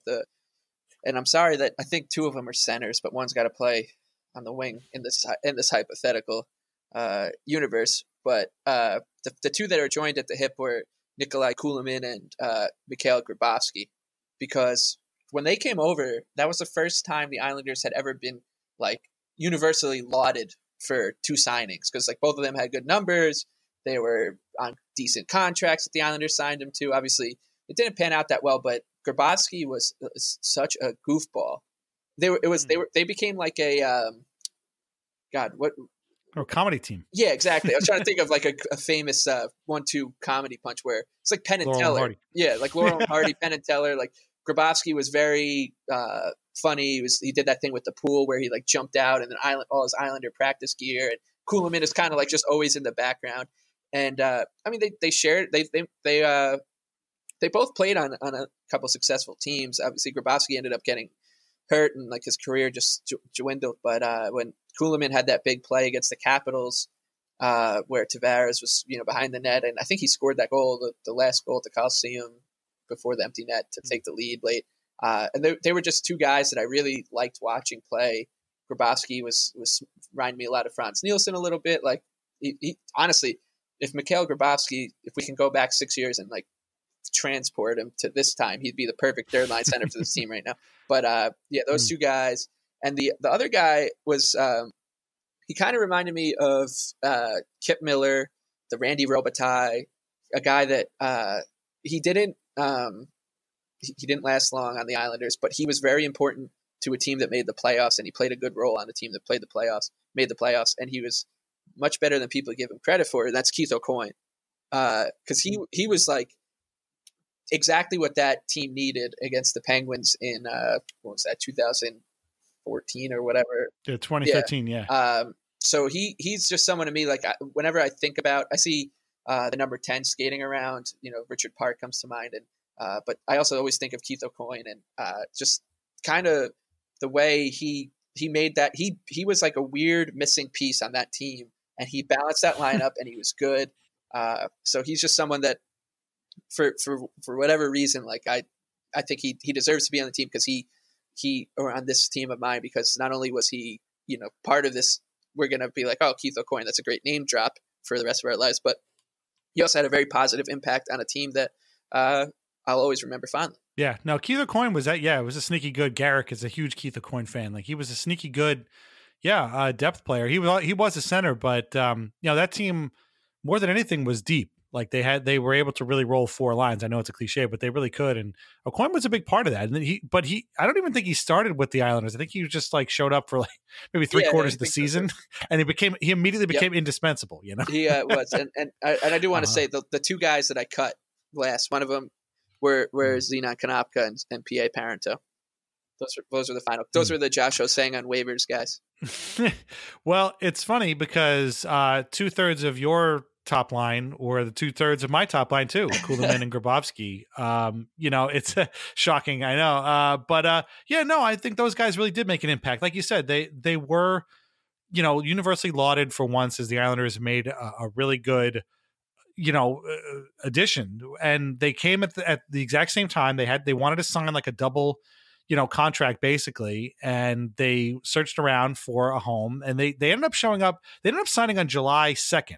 Or 3rd, I think it was one of those two. And people were like going crazy because the Islanders hadn't done anything. They didn't bring anybody in. How could you have that terrible season? That was like at the end of the whole Vanek, Molson terrible season. They missed the playoffs. And then all of a sudden, like July 3rd rolls around, and now they've just shelled out, $9 million for these two guys.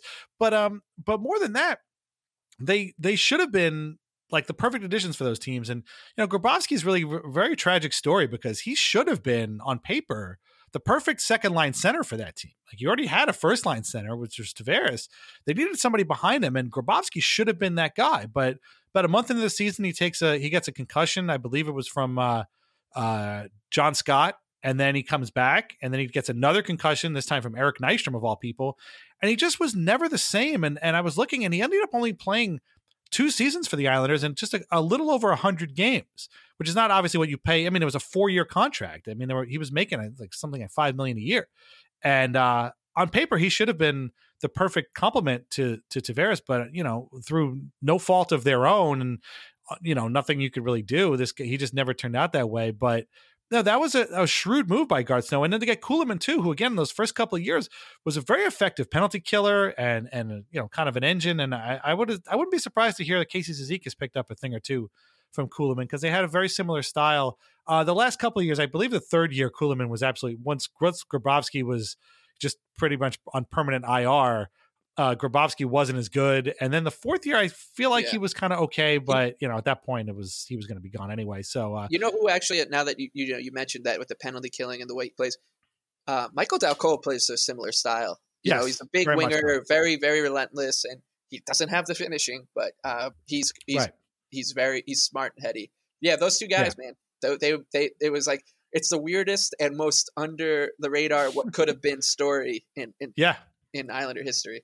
And the fact that, they were moving to Brooklyn, you got these two Russian guys, or a Belarusian guy and a Russian guy.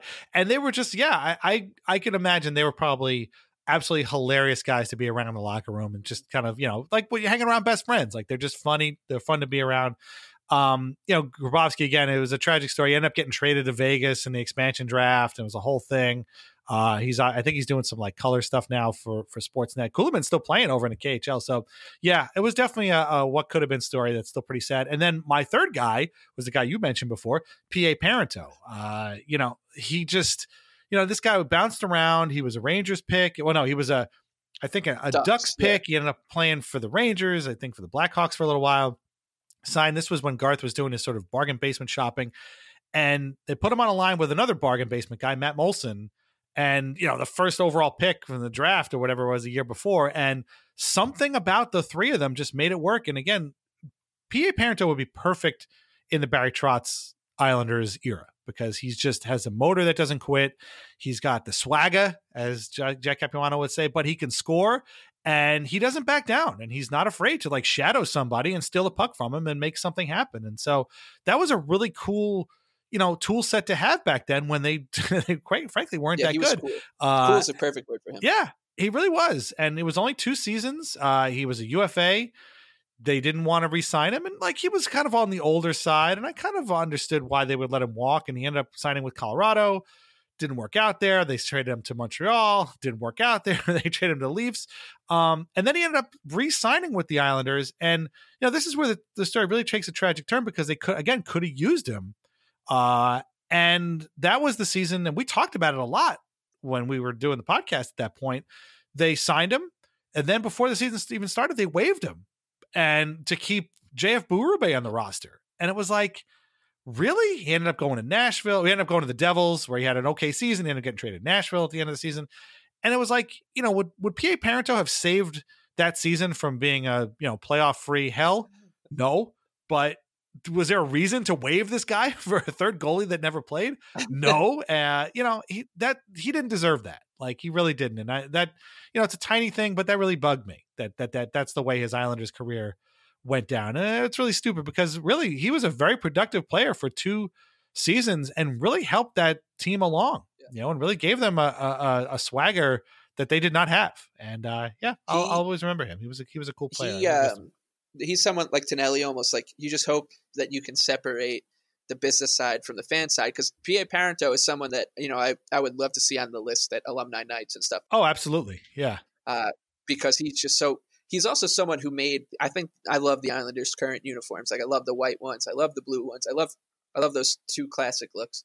But for some reason, I thought P.A. Parenteau looked so good in that white one, like the white jersey. There's something about the way he was, and like the look, and maybe the name being a little long, and there's a lot of cool letters in there. Like, I just always thought he looked really cool in the Islander white uniform. And yeah, he was the perfect kind of fit on that top 6 during those kind of dark, let's get this Tavares guy up to speed before we start to win kind of games. And he's someone if you see P.A. Parenteau like at Nassau Coliseum and he was shown on the Jumbotron, I think he would get a Batesian kind of ovation, where I think he'd be kind of surprised at just how loud people would get for him. I agree. I think he'd be like, wow, they remember me? Yeah, no, definitely. We do. We appreciated what he did. He did a good job. Okay, so for defense, I'll go first this time. I think we're going to have a little crossover here. So I do have an alternate. But the first guy that came to my mind was Milan Jurčina, who, again, was kind of this low-hanging fruit free agent signing. Was he a good defenseman? No. But He had, and longtime Lighthouse Hockey readers will remember a phrase that I think was probably coined by Dom. It's got Dom's voice all over it. The Jurčina anomaly, which is that every time this guy was in the lineup, the Islanders would win for some reason. And it probably wasn't due to him specifically. He had a little bit of the Radek Martinek in him, which is scary considering that they probably played a lot of games together. But he's kind of this big, lanky, hulking guy, didn't move very well. He had like a helmet that looked like it was too small on him. But for some reason, the Islanders would win. And he's the kind of guy who, whenever he would score that, 5 goals a season or whatever, it'd always make you laugh because it'd be like, oh my God, the Juice had a goal. Oh yeah, how is this possible? And his nickname was the Juice. The Juice was loose. They had the whole thing, and so he was just a huge goofball. But for whatever reason, for a couple months there, every time he was in the lineup, they won. And nobody knows why. I mean, the team probably only won 30 games a year, but for whatever reason, Jurčina was involved. And then the other guy, I can't talk about this decade without talking about this guy who we both love and hate at the same time, Brian Straight. To me, it's not a guy I don't miss him on the ice, believe me. But to me, he kind of really exemplifies the difference between the Islanders in the first part of the decade and then the end of the decade. And that this was a guy who, probably well-meaning guy, a likable guy in the locker room, but was clearly thrust into a situation that he had no business being in. He was probably an AHL defenseman, a sixth defenseman or seventh defenseman, kind of call-up guy. And here he was playing every night, a lot of times for long stretches of games, and he was just not good. And he just tried as hard as he could, but boy, he was not good. But for whatever reason, whether it was money or the coaches liked him, or for whatever reason, he just kept going out there every single night, and it drove us all crazy. And I'm glad he's scouting for the Devils now. He's got a job, but to me, again, if this is a huge difference, like under Garth Snow and Capuano, Brian Straight gets playing time. Under Barry Trotz and Lou Lamoriello, if you're not up to snuff, you ain't getting playing time. And it is a huge difference. And I'm glad I don't have to watch him anymore. But when I think of this decade, I will always think of Brian Straight. I'm glad you brought him. I was like, as I was crossing off some guys, I was like, it's hard. I'm not going to include him, but I had a feeling you would. And I was happy. I was brought him up some way anyway to talk about him because good Lord, so I remember exactly where I was for a lot of weird Islander moments. I remember exactly where I was when the Islanders signed Mikhail Grabovski and Nikolai Kulemin. I was in Milford, Connecticut at my friend's house after college. And I would know exactly what part of the house I was in when the Islanders did it. And I started celebrating and people were like, I don't even know who those people are. So it doesn't matter. And I also remember exactly where I was when Brian Straight signed that 3-year contract extension after he played two games. Yeah. Forgot to mention that. I think he played 2 games or whatever it was. And the Islanders signed him to a 3-year deal. And I was actually in the Caribbean in St. John and on vacation. And I was flipped open. I think the Islanders had just played a matinee or something. And it was close to the Super Bowl. The Super Bowl where the lights went out between the 49ers and the Ravens and 49ers. Yeah, I'm pretty sure it was that week, maybe a couple of days before or after. And I just remember being like, wait, what? This guy, okay, very strange. He had played maybe 3 or 4 games at that point for them. And they signed him to the 3-year contract, and it was for $1 million or something per year. Yep. And I'm pretty sure it was one way. At least the last 2 years of it were. There was something weird where you're like, oh, we can't even hunt this guy down. And it was all right, well, he's looked okay in these first couple of games. And I mean, it's $1 million a year. Who cares? Little did we realize that this guy was going to be in the lineup, probably 60 or 75% of the games for the next 3 years, driving us all crazy. Yeah, he also had that holding call against Crosby. Yeah. That led to the play. And I remember being like, if that was any other defenseman, I actually would be like, that was not a great call. It was a little flimsy, but Sid had a step on him. It was just probably his eyes lit up when he's like, holy shit, I'm playing against Brian Straight in overtime? Okay. This is unbelievable. And whatever it was. But yeah, just a guy that weirdly, because of the way his legend kind of grew, if you showed him on the Jumbotron, I think there would be enough people who have some sort of awareness that he would be 50% booed and 50%. I would cheer the hell out of Brian Straight at alumni. I'd be like, this guy, God bless him, because he found a way to turn somehow through his fantasy football skills or whatever it was. Like he turned himself into an NHL player for 3 seasons, despite being god awful. Yeah. That's the thing. Like, I mean, that's what I'm saying is I'm sure he's a great guy and a great teammate, but yeah, it was tough watching him on the ice, but oof. So who were your 2 guys then? Yeah. So I my first guy was Mark Streit, because he's like, I think it's weird when you think, because when you think of Islander captains, especially since, I've been around, and been a fan, he's probably going to end up maybe you could say Wade or Guerin, because they were captain for such a short time, but they definitely have a much bigger profile than Streit does. But I just always hope that people remember him, because he was an Islander captain and he really, really, really loved being an Islander, being a part of that kind of being that guy, like the captain. He implemented as much of a winning culture, I guess, as you could on those teams. I remember they beat the Panthers. I think it was to clinch, or maybe it was like the last game of the season that they made the playoffs, and he grabbed the microphone and like it must have been they must have already clinched. Yeah, they must have already clinched. It must have been like fan appreciation night, and they stayed on the ice for a little bit. And he grabbed the microphone and like skated around with it. It was like, we heard you guys chanting, "We want playoffs," and we really wanted the playoffs too. And he did that, and he and I mean, this is all stuff that he was also good. I should also say that, like, he was a good player, great power play point guy. Yeah, My friend used to call it free skating with Mark Streit when the Islanders were on the power play, because he was so good at gaining the zone. And he also that season, when the Islanders would have their 3 stars announced, he had them all stay on the ice after wins, and they would make that tunnel with the sticks, and the guy would skate through, and they do like a little celebration thing, which I thought was fun and original. But yeah, I've got nothing but like really, really, really good things to say about Mark Streit, and easily one of my favorite Islanders of recent years. Like, I just love that guy so much. How could you hate that guy? Yeah, like I don't understand how anyone could hate him or not like him. I talk about him a lot with my friend who's a Montreal Canadiens fan, like just being like, this guy, I wish this guy the best in like everything. I hope he becomes like a GM or something and lives a great life, because I love that guy. I mean, just a great ambassador. And I remember when they signed him, my friend was like, they signed that guy Mark Streit to a 5-year contract. I'm like, who? The Islanders? He's like, yeah. I'm like, you mean the guy who played forward and defense for the Habs? Like, yeah. They signed him to a 5-year contract? It's like, why? And I was like, what the hell? But then you dig into it and you find out, he was an older guy. He was captain of the Swiss national team for a long time. And, he had this like great international career, but the Habs didn't really like use him all that much. And I was like, maybe they know something. And I mean, I've said it a million times.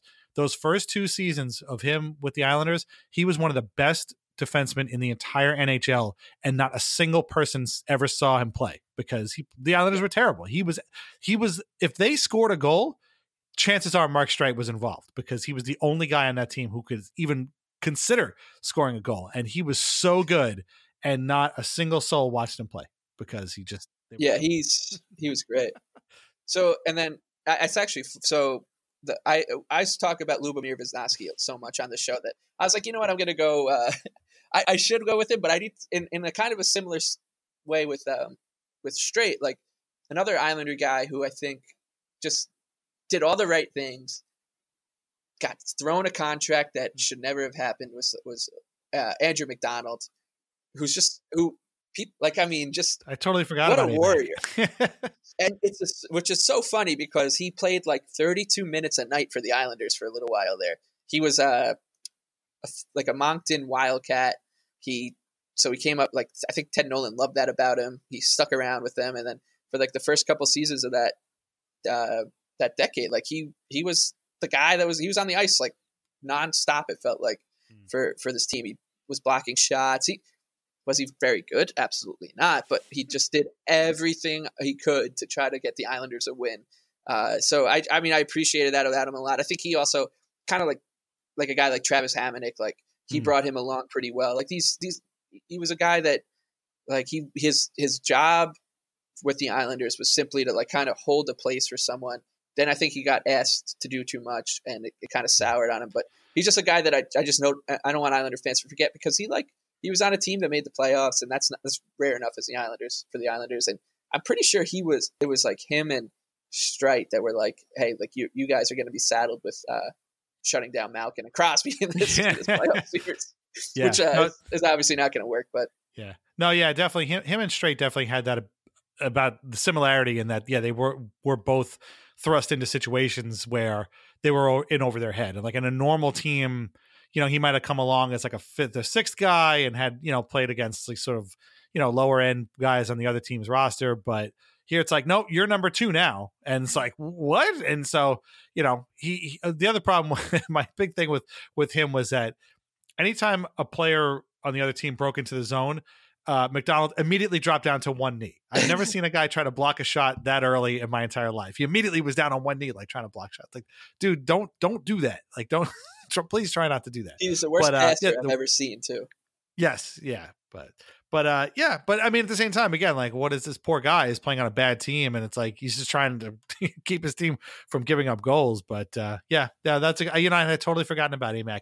But also they got a couple of draft picks from him when they traded him to the Flyers. He signed a terrible contract. Yeah. So I mean, he left on great terms because he signed a bad contract with a divisional rival, and they got draft picks for him. And he's just someone that he literally left it all out there on the ice and had the Islanders like on his wore the badge, I guess is the best way to put it, and played on some bad teams. He's a little bit like the anti-Parento in that he left on great. He stayed too long and left on great terms, but he wasn't that good. Yeah, exactly.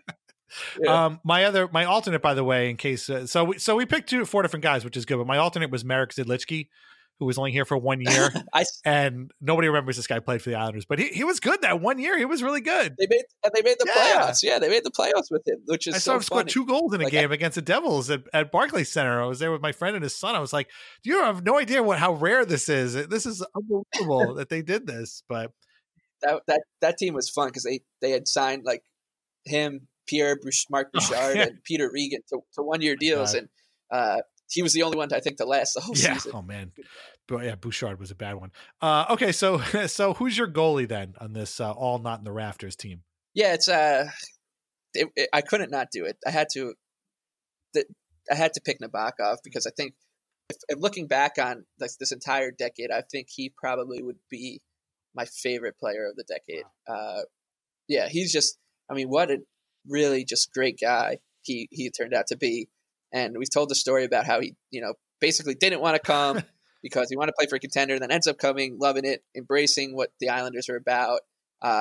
Just, from my time working with Stan in the locker room, he was just so nice and so funny and wise. Like he was so wise. And I'm so happy to see him get the goaltending coach job with the Sharks and kind of becoming like a prominent member of their front office because he was awesome. I mean, just everything about him from the fact that he wore number 20 as a goalie to his pads, like his mask, like the Nabby mask, and the way sometimes he would come out 30 feet out of his net to make a kick save, and he was awesome. And I always remind people when they talk about that Penguins series and how poor the goaltending was bad for both teams. First of all, Fleury was terrible, Nabokov was terrible, but Nabokov played so well down the stretch that season.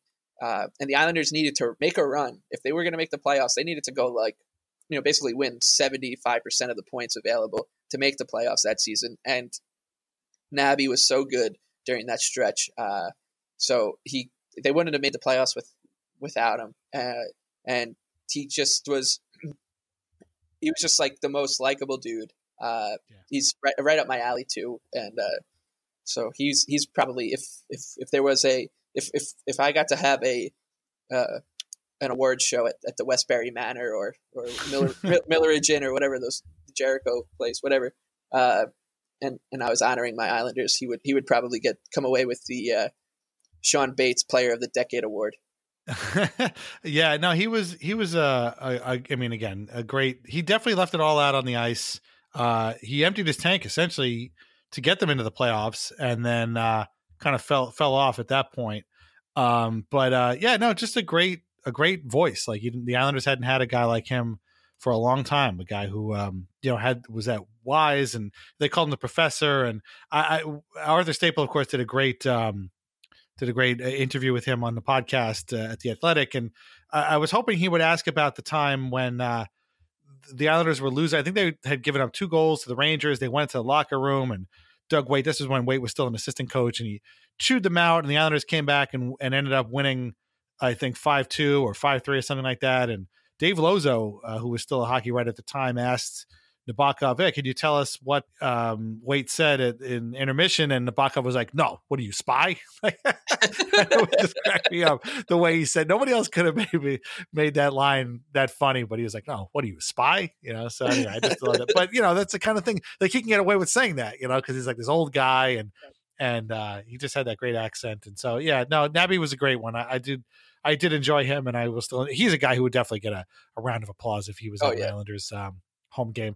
My pick for goalie definitely spent less time with the Islanders than Nabokov did, but I still love him nonetheless. Who has been in an Islanders alumni game, and he got a good ovation, was Al Montoya. I love redemption stories. I love guys that bounce around and come to the Islanders and find success. Michael Grabner was one of those guys. Parenteau was one of those guys. Molson, obviously, one of those guys. And Montoya, I thought, could be the goalie version of those guys, where he had been a very high draft pick. I think he was taken 8th or 10th or 15th or something overall by the Rangers. And he had gone to Michigan, where a good friend of mine had gone to Michigan and was a fan of his. And I'm like, oh, yeah, this guy is going to be good.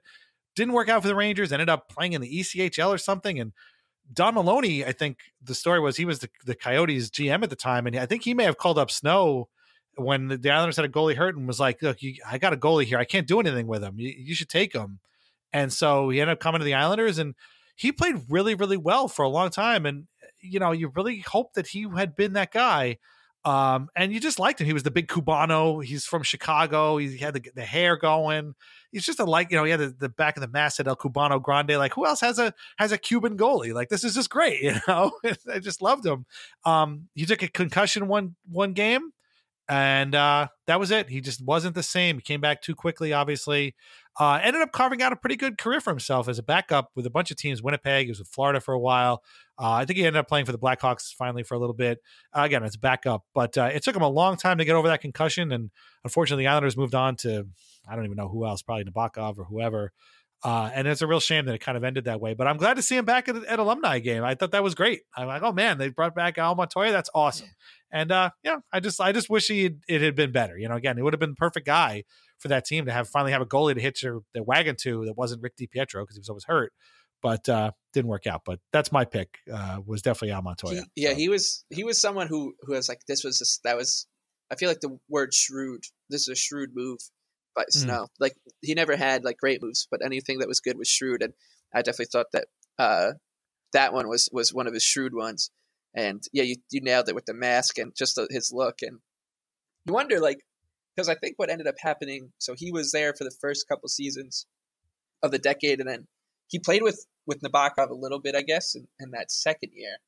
And then it was basically like, well, we can't keep you guys and Rick. And then they also had Kevin Poulin. So he had to move on. But he, just super likable dude, he seemed like just a guy that you're like, no, I love having Al Montoya on the Islanders. You might not think of him as an Islander, but we're proud of him. We were proud to have him. I remember a game against the Sabres where they won in overtime. That was the 2010-2011 season where they ended up not making the playoffs, but they had a hell of a push. That was the year that they fired Scott Gordon. They named Jack Capuano coach, and they went on this incredible run, and they won a game 6-5, I think, in overtime in Buffalo. Michael Grabner had a hat trick with the overtime winner, and Montoya was out there, and he was doing all he can to stop goals, and he was kind of flying and swinging the legs around, and it was crazy. So again, that really endeared me to him. He just was battling the entire time. But yeah, there you go. So Al Montoya, if you're listening to this, thank you. And thank you to all of our Not in the Rafters players for giving us a great deal of enjoyment. And thank you all for listening. This was a supersized episode. I told you right up front it was going to be supersized, and it is supersized. So I'll make these announcements very quick. January 4th at the Offside Tavern, the Isles Buzz live show. Get there before the Leafs Islanders game. Just come down, have fun. It's going to be a great time. I was at the last one. It was a great time. We have special guests. Russ Cohen's going to be there. Might have some other Lighthouse Hockey folk there. But that is January 4th, Offside Tavern. You all know where it is. It's a cool place to hang out. We're going to watch the Islanders Leafs game. Hopefully the weather's nice, and going to have a live Isles Buzz show. So do that. New Isles Buzz should be out this week. You should already have listened to PT Isles. Joe had a thing going on today. He also did, again, his team games of the decade. So check that out. We still need calls for my favorite Islanders game. If you're like me and you have some time off with the holidays around right now, you should definitely call in and leave us a story about your favorite Islanders game. The number is 646-980-8857. People are calling in twice now. So, I mean, come on now. You can't let these folks call in multiple times without having called in once. So please call in. Ladies, again, looking for our first lady caller. You're out there. I know you're out there. Islanders fans, lots of lady Islander fans. Please call that number and tell us about your favorite Islanders game. 646-980-8857. Read Lighthouse Hockey every single day for your most up-to-date Islanders news and discussion. You should vintageicehockey.com, Lighthouse 15, save 15%. You should follow Mike on Twitter, and his Twitter account is The Big Lebowski with 2 E's. The Big Lebowski with 2 E's. You should follow him there. You should have a Merry Christmas, a Happy Hanukkah, Happy Kwanzaa, whatever you're celebrating, whatever you're doing. If you're driving out to the island like I am, good luck. I am with you. I sympathize. I have to do it twice in 2 weeks. Man, I'm really not looking forward to it. But, that's what we got to do. It's this time of year. Happy Hanukkah to Stan Fischler, who I'm going to email later tonight and wish Happy Hanukkah to. And I'm saying that right now so I don't forget, because I forget every year. But this year it's late, so I didn't forget. And I'm not going to forget. But anyway, happy holidays to everybody. Anything else? I think we covered everything, right? No, that's good. We did it. We did a nice, tidy 105 minutes here. So, right? Yeah, it's as tidy as a 105-minute podcast can get, I guess. But hey, again, like I said, if you got time off this week, throw it on. Think of us as like an Islanders Yule log. Like you just had to have it on the background, just to celebrate the season and feel cozy and warm in the winter months. So thank you very much for listening. Have a great holiday. We'll be back next week, right? Yeah, sure. Why not? We'll do something. It's not New Year's yet next week, but we'll find some time and we'll be back and we'll talk to you again then. All right. Take care. Thanks a lot. Bye-bye.